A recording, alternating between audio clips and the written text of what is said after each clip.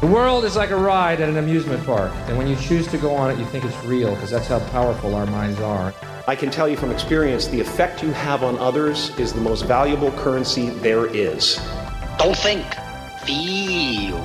It is like a finger pointing away to the moon. Don't concentrate on the finger or you will miss all that heavenly glory. You take the red pill, you stay in Wonderland, and I show you how deep the rabbit hole goes.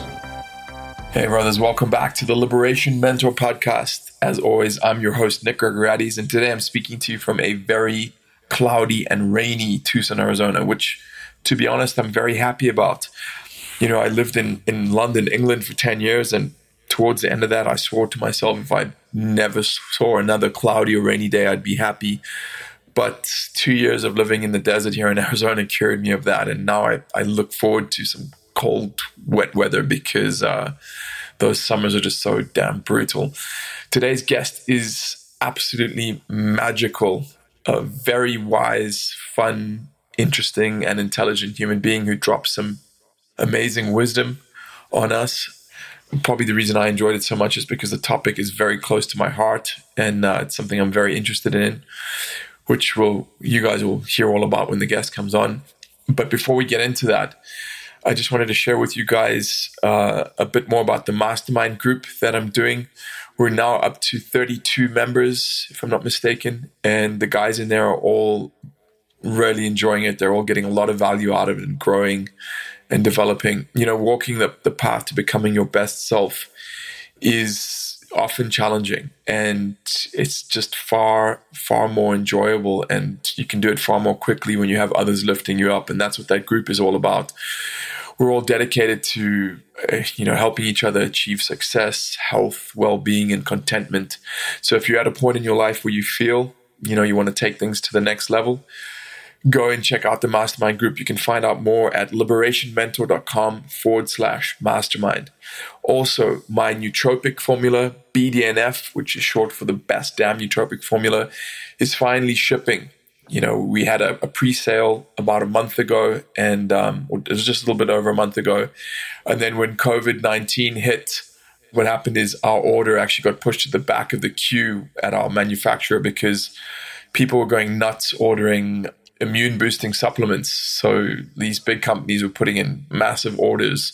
And so little guys like myself and my business partner, our order, which wasn't a huge amount of units, it was only 1,600 bottles, we got pushed to the back of the queue. So our shipment got delayed, and I'm happy to say it's finally arrived at the warehouse, and the orders are being fulfilled. So to all of those of you who took part in the pre-order and had faith in us, thanks so much for your patience. It's really much appreciated. For those of you who want to try BDNF, orders are shipping now, so there's no delay at all. And what can I say other than the fact that it really is the best damn nootropic formula on the market? It's an absolutely incredible product. I would never put my name on anything that I didn't truly believe in, that I didn't know worked. And this product just works. So go check it out at 100%. That's 100, and then the word %.health. And you can find out more about it there. So without further ado, let's dive into today's episode with my guest, Max Whittle. Enjoy. Hey, brothers, welcome back to the Liberation Mentor Podcast. I am here with a very special guest today. It's Max Whittle. He is the author of Real Japanese. You guys know, if you've been listening to the show for the last few months, that my Japan obsession is growing stronger and stronger. I told you there was going to be more Japanese themed stuff. And this gentleman over here is this book that I mentioned earlier, Real Japanese. It's, of all the Japanese resources that I'm using to learn, it's the one that's far and away the best. And I'm so excited to have you on here today. Max, thanks for your time.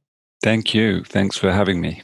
So let's just start at the beginning of your Japanese journey specifically. You are an Englishman who at 22 moved over to Japan. Is that correct? 22 is the first time I visited Japan. Okay. So I visited Japan as part of, I was traveling around the world basically at that point after university. And I spent 2 weeks in Japan at age 22, and I just absolutely fell in love with it. And I promised myself that I would return to live in Japan. And I managed to fulfill that 3 years later, when I was 25, because I had to find a job and get the work permit and all that stuff. So that took a little bit of time.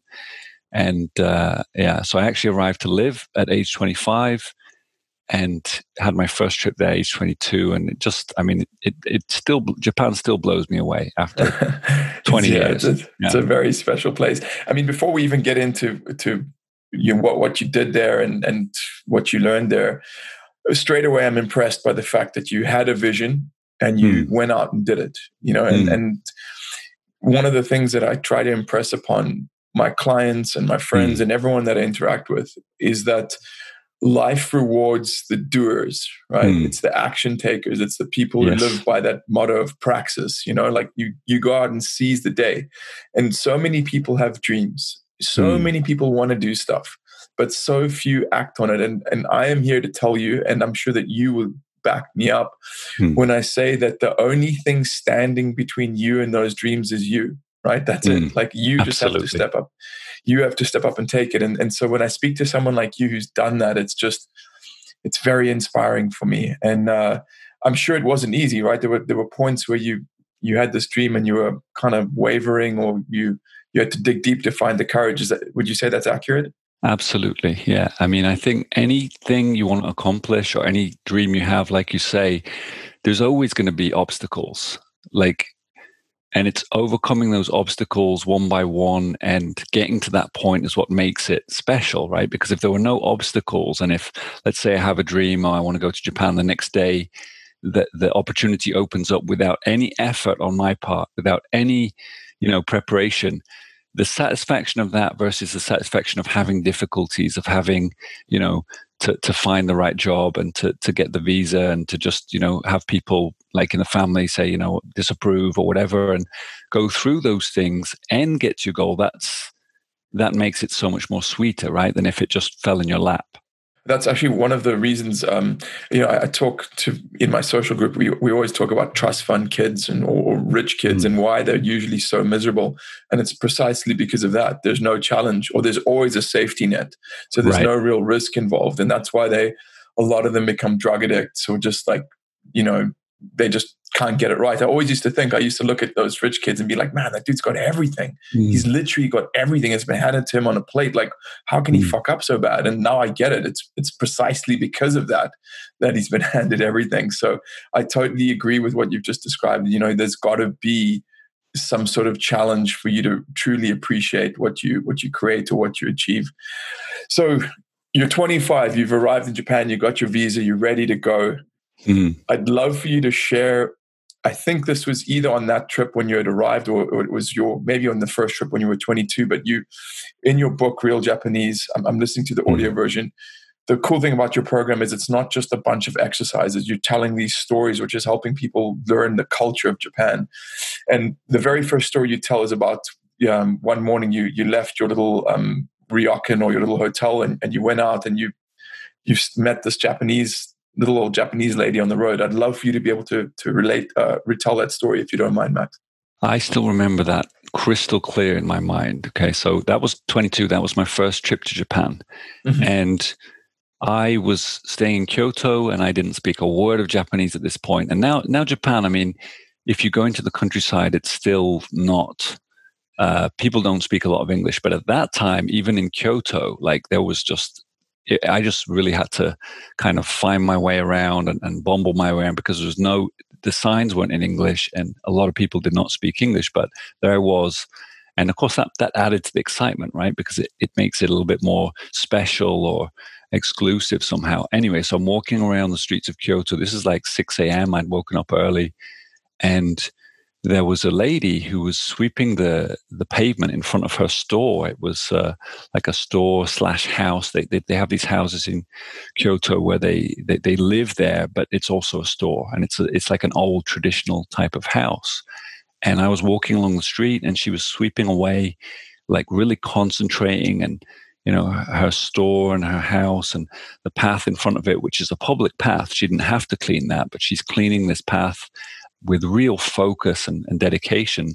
And as I approached her, I thought she was totally taken up by her task and not really aware of me, but she obviously was, because as soon as I got within a few meters, she picked up her broom, held it in both hands, looked right at me, and did this bow, this real slow bow from the waist, and looked at me and said, "Ohayo gozaimasu," which is good morning. And she was so graceful and so present.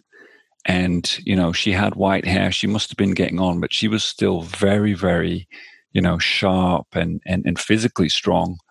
And, she just deeply touched me in this gaze and in this greeting she gave me. I mean, I really felt her warmth and her presence. And coming from a culture where people kind of get in other people's faces a lot more and get quite close and make a lot of noise and hullabaloo when they greet each other, gripping each other's hands. And this was not like that at all. This was like this totally different way of communicating where we maintained distance and there wasn't a lot was said or, it wasn't like overly dramatic or making a lot of noise, but it was just this very graceful and purposeful, minimal communication, but very deep communication. And it just totally blew me away. And I actually decided there and then, I'm going to live in Japan. I'm coming to live in Japan. Yeah, that's great. So it's like a peak experience or a pivotal moment, or like where you just, and then you did it, which is great. And to me, what that conjures up is, I'm always trying to figure out what makes Japan so special. And I would love to get your opinion on that. But before I do, for me, I live my life by this motto, which is how you do one thing is how you do everything. Right. And that for me is what I love about Japan is there's, I'm a martial artist. A lot of my audience came over. I used to have a martial arts podcast and I used to be a full-time martial arts instructor. So a lot of the guys listening to this are probably martial artists as well. And in the particular martial arts that we train, jiu-jitsu, there's a correct way of doing almost everything, or or everything is always being refined, and everyone's always looking for the best technique and the best way to do things. And for me, I'm trying to do that in life. There's a technique, or there's better ways of doing pretty much everything. Whether it be soaping your body in the shower or squatting down to pick something up off the ground or whatever it is. There's always a way to do it, and that's what I love about Japan is they seem to have systematized everything and created these techniques and rituals for everything. And they move through the world. The Japanese move through the world in a very graceful, very focused manner. Not all of them, of course. I mean, but still, it's that spirit of Japan that I absolutely love. So I wanted to ask you, what else do you think makes Japan special? I think that's kind of what you've just said is really a key underlying element to everything that's special about Japan. So there's a word that I think it's also a book now. It's called kaizen, and it means to continually improve something. Kaizen. So it just means like to continue to refine it and improve it constantly. And I really do think that is what makes Japan so special.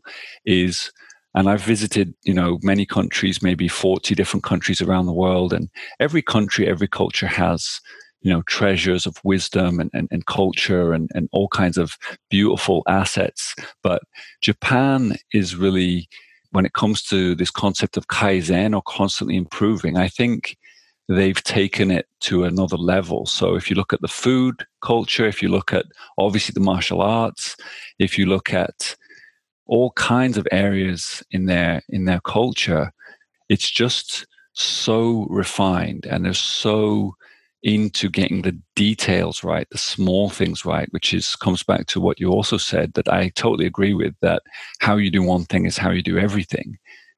But not meaning how you do the best thing that you do is how you do everything else, but more like the lowest denominator. Yes, how you do the worst thing, the sloppiest thing that you do, that's pulling everything else you do down to that level, basically. And the Japanese have just like, that really is the one biggest thing that I've learned from living in Japan and working in Japan and being with Japanese people is just, it totally showed me that I was being sloppy in many things. And just what is possible would be to look at every single element in my life and in my workflow and in my relationships and just look at it and say, how can I make this better? What can I do better? And I think that's the Japanese mindset that makes it so special. So just for example, if you go to a restaurant, a good restaurant in Japan, the experience you have, and I've, eaten at Michelin 3-star restaurants in France, and it was delicious. It was a great experience, don't get me wrong, but the Japanese restaurant just takes the service and the art of providing food and providing space to be in to eat that food just to really 3-star Michelin has nothing on a decent Japanese restaurant and how they serve you the food, how they prepare the food, and the level of subtlety and feeling behind what they do. Like, there's so much preparation. You just feel it in every single element of it. And I think that is really the magic of Japan.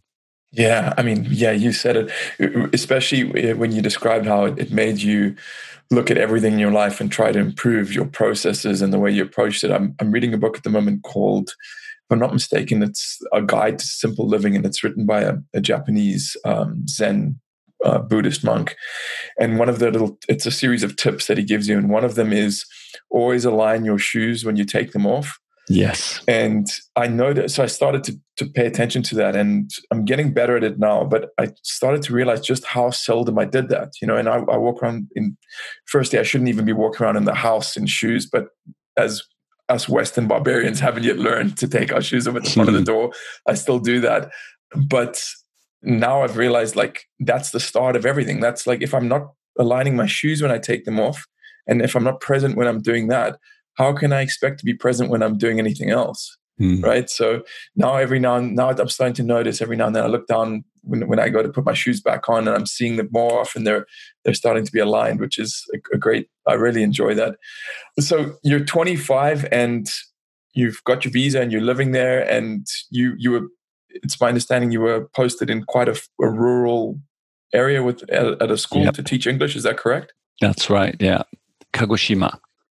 So another story that you related, which you don't have to go into in detail, but I just found it fascinating, was you were woken up at 7 a.m. by a siren right outside your room. And, you thought there was an emergency. You went outside and realized no one was freaked out. So it clearly was an emergency. And then it transpires that town had a siren to wake up the population. And then there was a siren to tell people that it was lunchtime and to take a rest. And then there was a siren at 6 p.m. to tell the kids to go home and get ready for dinner, which just blew my mind. I mean, is that something you found quite often, or was it just in that little town? It was, well, I'll be honest, the first time that happened, it really did freak me out. Like, because I just imagine if you arrive somewhere and you're just sleeping and it's 7 a.m. and now I'm an early riser, but I wasn't then. I was still, it's just another element where you're basically, I was sloppy. I wasn't getting up early and making the most of the day. And that's one of the many things Japan gave me. But I'm there 7 a.m. and literally this is like a bomb siren. This is like a high-pitched, shrill, loud siren throughout the whole town. And what the hell is going on? So I'm going out on my balcony and, people are just as if they can't hear it. So I feel, okay, it's not some kind of disaster. And my supervisor, upon questioning him, tells me this is what happens in the country. This is what people do. And yes, there's another one at 12. There's one at 3, which is have a tea break. And there's one at 5 for the kids to go home in that particular town. And this is still, if you go deep into the countryside, they still have these even now, but much less so in any major city. They've kind of gotten rid of this system. But in, let's say, a fishing town where my friend was living, it was 6 a.m. was the siren. And then again at 7 a.m. So it's like, it's not a place to sleep in and be lazy. That is, not what Japan is all about. They have a saying that basically says, early bird catches the worm, but it says more than that. It says something more like, getting up early is worth thousands of dollars. I mean, that's a very rough translation, but it's costing you to stay in bed being lazy. Basically, it's another way you could translate that. I love that. So, I use the term, we're like talking about not taking the shoes off, saying we're Western barbarians. I obviously don't believe that, and there's obviously a little bit harsh, but I really believe in many instances in many aspects, the Japanese culture is superior to pretty much any other culture I've experienced, right? However, I do understand that it's not perfect. I mean, one of the flaws that I've identified with it is, there's this definite push to creating a wow, which is that sense of harmony through the collective, right? But I think that often comes at the cost of the individual's agency and freedom and his own development. And that was the biggest thing I identified. And so for me, in my life, I'm trying to meet in the middle where I'm still on my own personal trip of becoming the best person I can be. But at the same time, I want to make sure that I'm making everything around me, including my immediate local community, better. Now, in your opinion, Max, and from your experiences, what did you see about the Japanese culture that you didn't appreciate so much? Yeah, I think that is one of the major points. And, coming from where I was coming from the UK and everything, it's like people really will just kind of take a hit for the team in Japan in a way that they just will not in the UK, right? They just will not. So, but it's a double-edged sword, right? So on the plus side, what that means is everybody's going to help each other to get things done, and everyone's going to pull their weight. You're not going to have people slacking, and they will be called out for that. But the flip side is, yes, it can kind of curtail a little bit of the individual freedom. But all in all, it's just like, for example, being part of a team working in Japan on a project, like everyone is just super laser focused on their area. So let's say working in publishing, which I did for a few years. So you have, the designer and illustrator and the editor, and everyone is super laser focused. They will do what they need to do, and they get back to the rest of the team, providing their just in no time at all. So you really have to stay on point to keep up, and in a good way that forces you to improve, right? That kind of brings you further along your path of development, which is great. But if other people are taking emails at 9, 10 p.m. doing something and then putting that back in the team folder, and you're off, I want to be off then, right? I don't want to be accountable at that point of the day. So it's finding that balance. It's definitely finding that balance that's not always easy.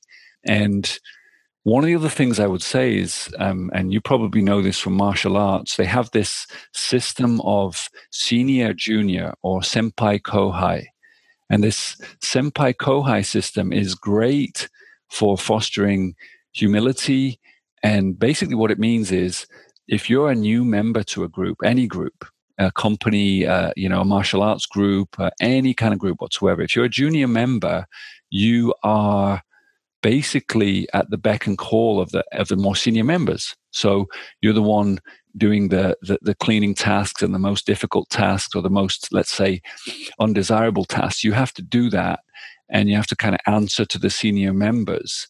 And it fosters a lot of humility. It can be a really good system if the senior members are kind of wise, or should we say kind and balanced in their worthy of their positions. Yeah, but if they're basically assholes and bullies, then the system kind of goes wrong. So, for example, the judo team, I don't know if you know this, but the judo team in Japan had some big problems a few years ago. This is like the national judo team who were, very strong in the Olympics, but they had some really big issues within their camp for this kohai senpai thing, whereby basically if something wasn't done exactly as it's supposed to be done, the senpai were basically beating up. So the people were showing up with serious injuries and black eyes because within this system, they hadn't done what they were supposed to do. So yeah, there's definitely a fine line between kind of this discipline and everyone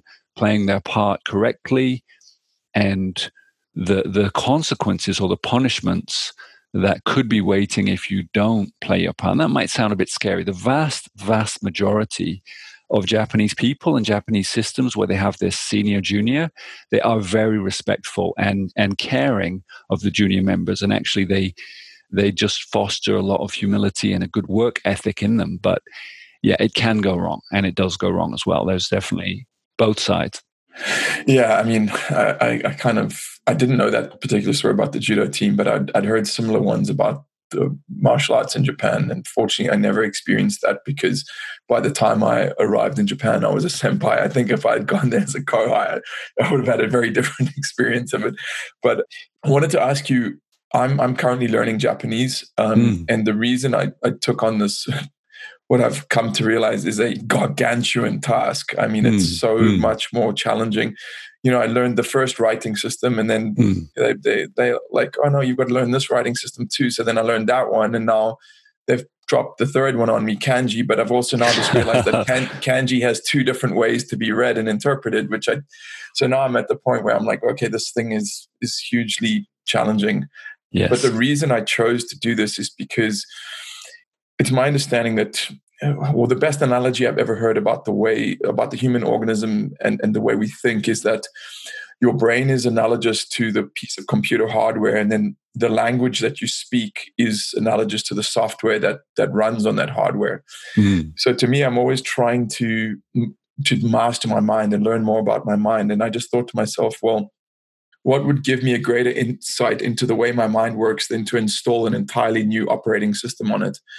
And that's the reason I've been learning Japanese, is because I know it's so good for my brain and my mind. And you arrived in Japan, you didn't speak any Japanese, and you've subsequently mastered the language to a high level of proficiency, and now you teach it, which is, I mean, to me, I can't even imagine. That is so far away from where I am now that it's just beyond my imagining at this point. But I guess where I'm going with this is I'd love to hear from you two things. It's a two-part question: why you feel learning languages is healthy for the individual, and secondly, any tips that you can impart for those listening to this and wanting to take the plunge and learn a new language. It's a big question. But first of all, I totally, I think it's great that you're taking the challenge to learn Japanese. And because you obviously have this affinity and natural attraction and kind of resonance with the Japanese culture, I know that is going to benefit you massively in so many different ways. I just know that. So learning languages, why? So there's many different elements that we could talk about, but if you look at neurobiology, which is one of the things I'm really into in a big way, neurobiology, I also studied that at university, and I'm fascinated by it. And if you look at the way adults use their brain, so typically after around 30 or 35 years of age, most people are functioning approximately 95% of the time on basically an autopilot system. So meaning information they've already gained, skills they've already gained and mastered, and opinions and ideas they've already formulated. And they've got those all stored in a part of their brain, in the rear of the brain. And basically what they're doing 95% of the time is tapping into the files they've already made.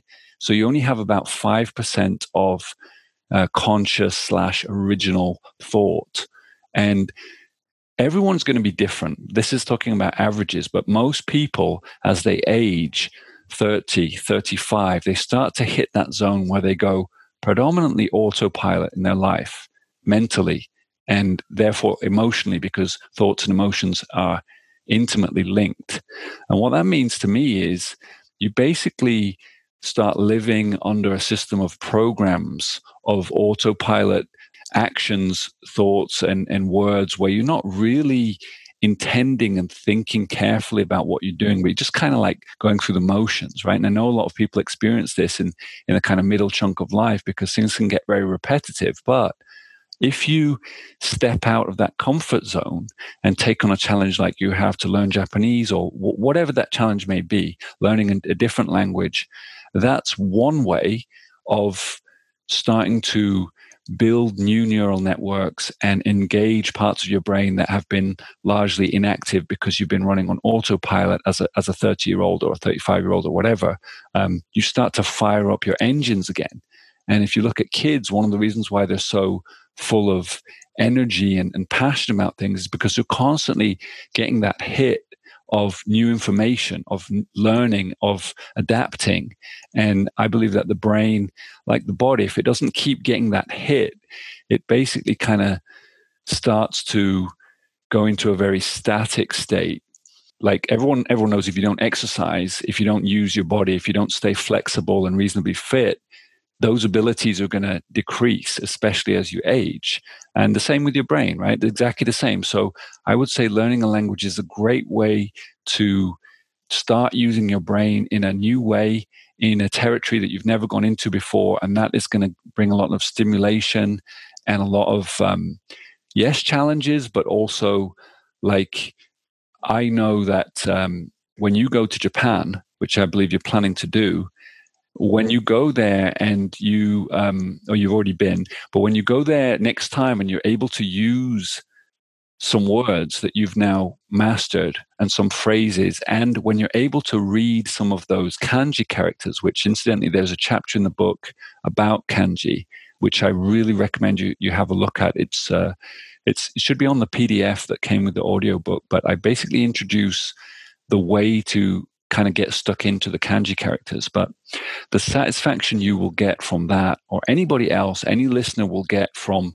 learning a new language, yes, that's stimulating. Yes, that's incredible. But the real icing on the cake is when you go to that country and you actually practically use that skill for the first time, and you nail ordering some food or whatever it is, the satisfaction that your brain then gets from that then stimulates you to continue the learning and the growth process, as opposed to become static. So it becomes like a snowball.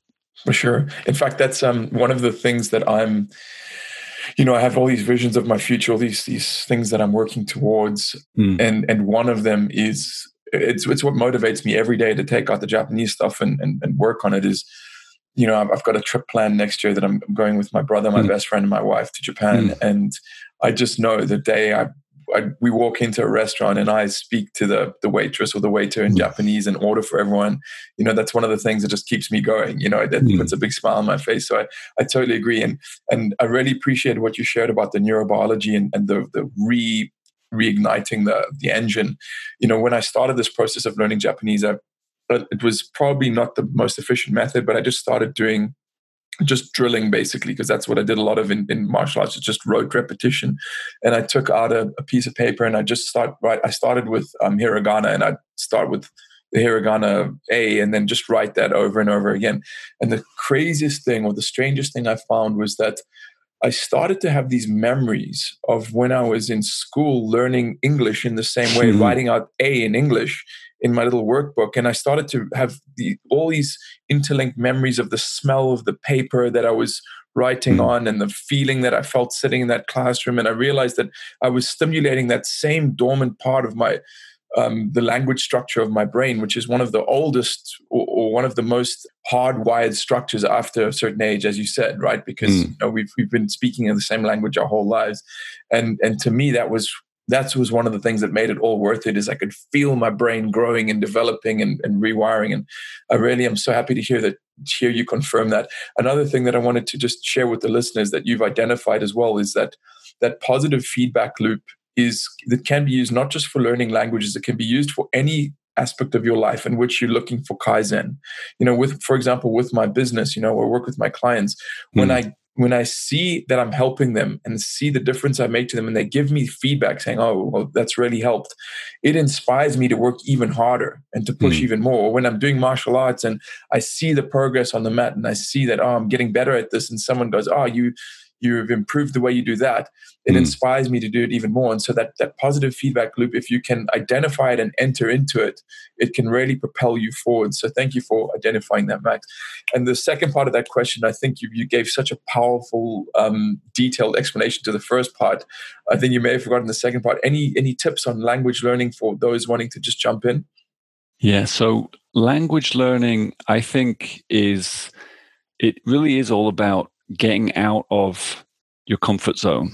So drilling it will work, right? But it's not going to be the most efficient way. The best thing you can possibly do is try to find a scenario, be it an exchange with a Japanese person online, which I know that's something that people do, where you You do 30 minutes of Japanese learning and 30 minutes of English learning. So you help each other out with your language learning. You can do that kind of an exchange. But if you can enter into a situation where you're actually using phrases with someone, it's so much more powerful than drilling, because now it's a living tool to communicate something to another human being. And that is just so much more motivating. And, I'm not going to lie, in the beginning, I mean, I'm 25, right? I'm showing up in Japan, there's beautiful, beautiful women.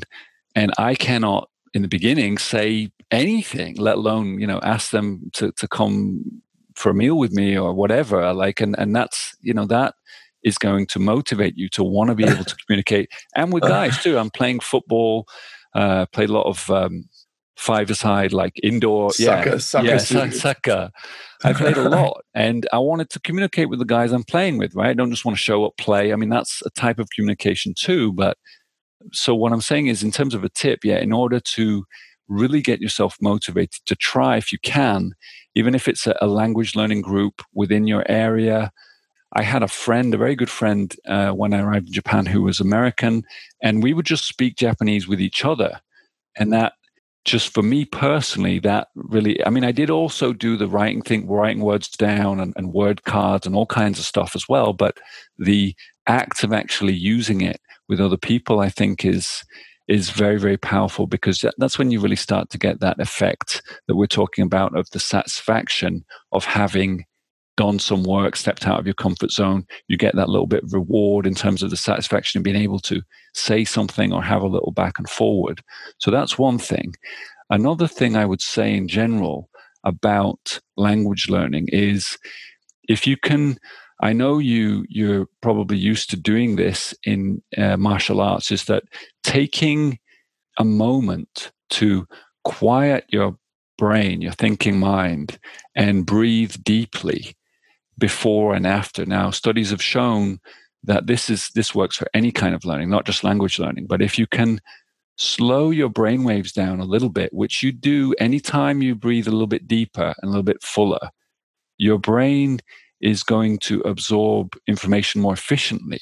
So, for example, in Japan, they spend, millions and millions and millions of dollars on pounds or whatever, yen, on English classes, eikaiwa. I mean, every town has these, after work, after school classes, and people go. But if you show up to any kind of language learning with high levels of adrenaline and cortisol, also known as high levels of stress, and you have stress around that learning, it's going to really bring down the efficiency. Whatever strategy you take, that is going to lower your efficiency, because the brain is just simply not going to function as efficiently when you've got these high levels of stress, or, in terms of brain waves, that will be like high beta brain waves. But if you can bring your brain waves down, which you can do very easily in like a minute or 2 minutes of just deep, slow breathing, you actually lower cortisol and adrenaline, even if it's just a small shift. That then kind of allows the brain and the body to step into more of a absorbing mode, which means that your brain waves are lower, your adrenaline cortisol is lower, and it just allows the body's and the brain's natural ability to absorb language, which of course we all have, because in the end, every human being who can speak one language has, without textbooks, without classes, without anything, they've picked up one language just by being in it. So if you can do that, and if you can maximize that system, you can pick up another one, I think, pretty relatively easily. But you really can't do that in a high stress mode, which is where a lot of adults spend a lot of their time, right? Sure. I think that's absolute magic advice. And funny you mentioned about using the language as being one of the most powerful ways of learning it. When I started this process at the beginning of the year, I kind of instinctively knew that. I mean, it's been confirmed by you and other teachers of mine, but I didn't really have anyone to practice with at that point. So I just started talking to my cat in Japanese. Fortunately, he didn't start answering back. Otherwise, I'd know that I needed to get checked out. But, then I've now found a friend who doesn't live too far from me. And when I get back from a trip in a couple of weeks' time, he and I are going to start a regular exchange. I'm going to teach him jiu-jitsu and he's going to teach me Japanese.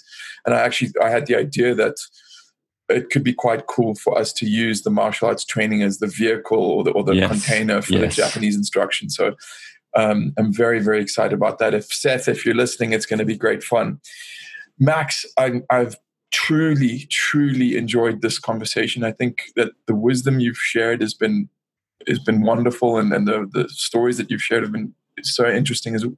But there's also something about you that I picked up when I was listening to Real Japanese, and that is that you have a certain energy or a certain, I think it's related to perhaps your brainwave state, but whatever it is, you're very present and you exude a very calming, a very good energy that I just appreciate interacting with. And I'm sure that those listening will agree. And I just want to thank you so much for your time. If those listening want to find out more about you or perhaps get your book, which if you want to start learning Japanese, I absolutely cannot recommend it highly enough, where would you direct them to? So it's called Real Japanese. And if you put that in, you can get it on pretty much any platform. So it's on almost all the various book platforms and audiobook platforms around the world.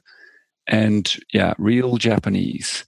realjapanese.net is my site, but there's not a lot on there. It just has some links and a little bit of some reviews and stuff. But if you search Real Japanese in whichever book / audiobook format or company that you're used to getting information from, they should have it, because it's pretty much on everything. And I personally would say go for the audiobook, because I just think that's a really easy way to get into it. And you can always get the Kindle as well if you want to kind of check up on everything. And it's definitely, I think the idea of my book is really a blend of learning about the culture and the language. So it's not like a focused, textbook. It's really more integrating like people who want to hear more about the culture and understand the culture and hear some nice stories about experiences in Japan, and pick up some really key phrases that, if you are going to go to Japan, are definitely going to open doors. Because if you go to Japan, I think this is worth saying, if you really don't have any Japanese, you can still do a lot and have a great time, but it just kind of limits the path that you're on to the well-trodden path. And if you have a few phrases up your sleeve and enough confidence to step into a place that doesn't have English menus, because you can order something, then that is going to open up experiences in Japan that 99% of people are not having. And it's going to open doors to places where you start to really get the authentic, the real deal of Japan, which is, of course, where the magic is. It's not on the tourist trail. So true, so true. Besides realjapanese.net, do you have Instagram or Facebook where people could follow you? I do have Facebook, yeah. So Max Whittle, you can find me on there pretty easily, I think. But I have multiple other projects. So I don't have a lot on the Real Japanese stuff. Is there any other project? I mean, because I want to go check out your other stuff. I'm sure that those listening will too. Is there anything else that you want to let people know about? So I have another couple of books, both in Japanese. So I guess that wouldn't be much good for most of the listeners. But as it happens, this one particular book that I released this year in Japan, I'm working at the moment on an English website with courses for the same content, basically. And this content is all about breathing techniques, and it's what we talked about. It's really all about shifting your brain waves and using physiological and neurobiological techniques to balance your brain waves. But it's not ready for release yet. It's going to be ready probably in August. The Japanese version is ready and on sale, but that's not going to be much good. So perhaps at a later date we could talk again if you're interested in delving into those topics. Well, man, I'm going to be literally the first person in line to get that course. So I would absolutely love to chat to you more about those particular topics and go into it in more detail. So we'll leave plugging that stuff until then. But Max, thank you so much for your time. I truly do appreciate it. Thank you. Absolute pleasure. Yeah. Man, I thoroughly enjoyed that. I mean, you guys can hear in my voice when I'm lit up about something, and Japan really lights me up. And a little bit of background on that, I started training judo when I was 6 or 7 years old. I think I was 6.5 years old. And I remember my judo instructor, he was this old Dutch man by the name of Mr. Sukkel. And he always used to test you when you'd go for a belt by asking you questions. One of the questions was, where was Japan invented? And then you'd have to say Tokyo. And then you'd say, what was the inventor's name? And you'd say Jigoro Kano. And then you'd say, when was it invented? And you'd say 1882. So he'd give you this little test. And I remember back then, that's when my interest in Japan was inspired, right? Because, I was very interested in martial arts, and I was putting together, a lot of them came from Japan, and it started this thing in my mind, this interest. And then I remember several years later when I was in London, one of my friends, Dante, he had visited Japan before, and he said to me, Japan is like the Mecca for all martial artists. It's the spiritual home of martial arts. And if you're dedicated to martial arts, you will feel a calling to go visit Japan. And I'd felt, he had put it into words exactly what I'd felt. I'd had this calling my whole life to visit. And I remember the first time I went, I was meeting my then girlfriend, who's my now wife. I was going to meet her there. I was traveling somewhere, and we weren't kind of settled down yet. And she was living in Los Angeles. And I said to her, look, I'm going to Japan at the end of the year. You can meet me there. It was my first trip. And for me, I'd been wanting to go there my whole life. Since I was a little kid, it would have been on my list of places to go and see, right at the top of my list. And for her, she'll tell you the same thing. Like, she didn't really know anything about Japan except, a little bit of pop culture, but she had zero interest in it. But anyway, she wanted to come meet me, so she did. And we met in Japan, and within 3 days of being there, she just said to me, these are my people. She just fell in love with the place. And the reason I'm sharing this passion of mine about Japan with you guys is not just because I love talking about it, but it's because I know that there's something there. We're all on this path of kaizen, as Max mentioned in the show. And the truth is that there is something there that can help you if that's what you want to do with your life. If you're dedicated to being the best version of yourself, if you want to evolve and grow and become and refine yourself every day and become 1% better every day, and just be that amazing person that you're capable of being, there is some wisdom regarding that process waiting for you in Japan. I promise you that. You'll see it when you go there, right? But you have to go and see. So I know for some of you that a trip to Japan might seem almost impossible, but it's not. It's not. You can do anything if you want to do it badly enough. And I know some of you are thinking, I'd love to do that, but I have a wife and kids and job, and there's a million excuses, right? If you truly want to go, you will make it happen. And I don't just reserve that for things like travel and visiting places like Japan. I'm talking about everything in life. If you truly want it, you will make it happen. And on that note, I'll leave you guys. Until next time, keep the faith.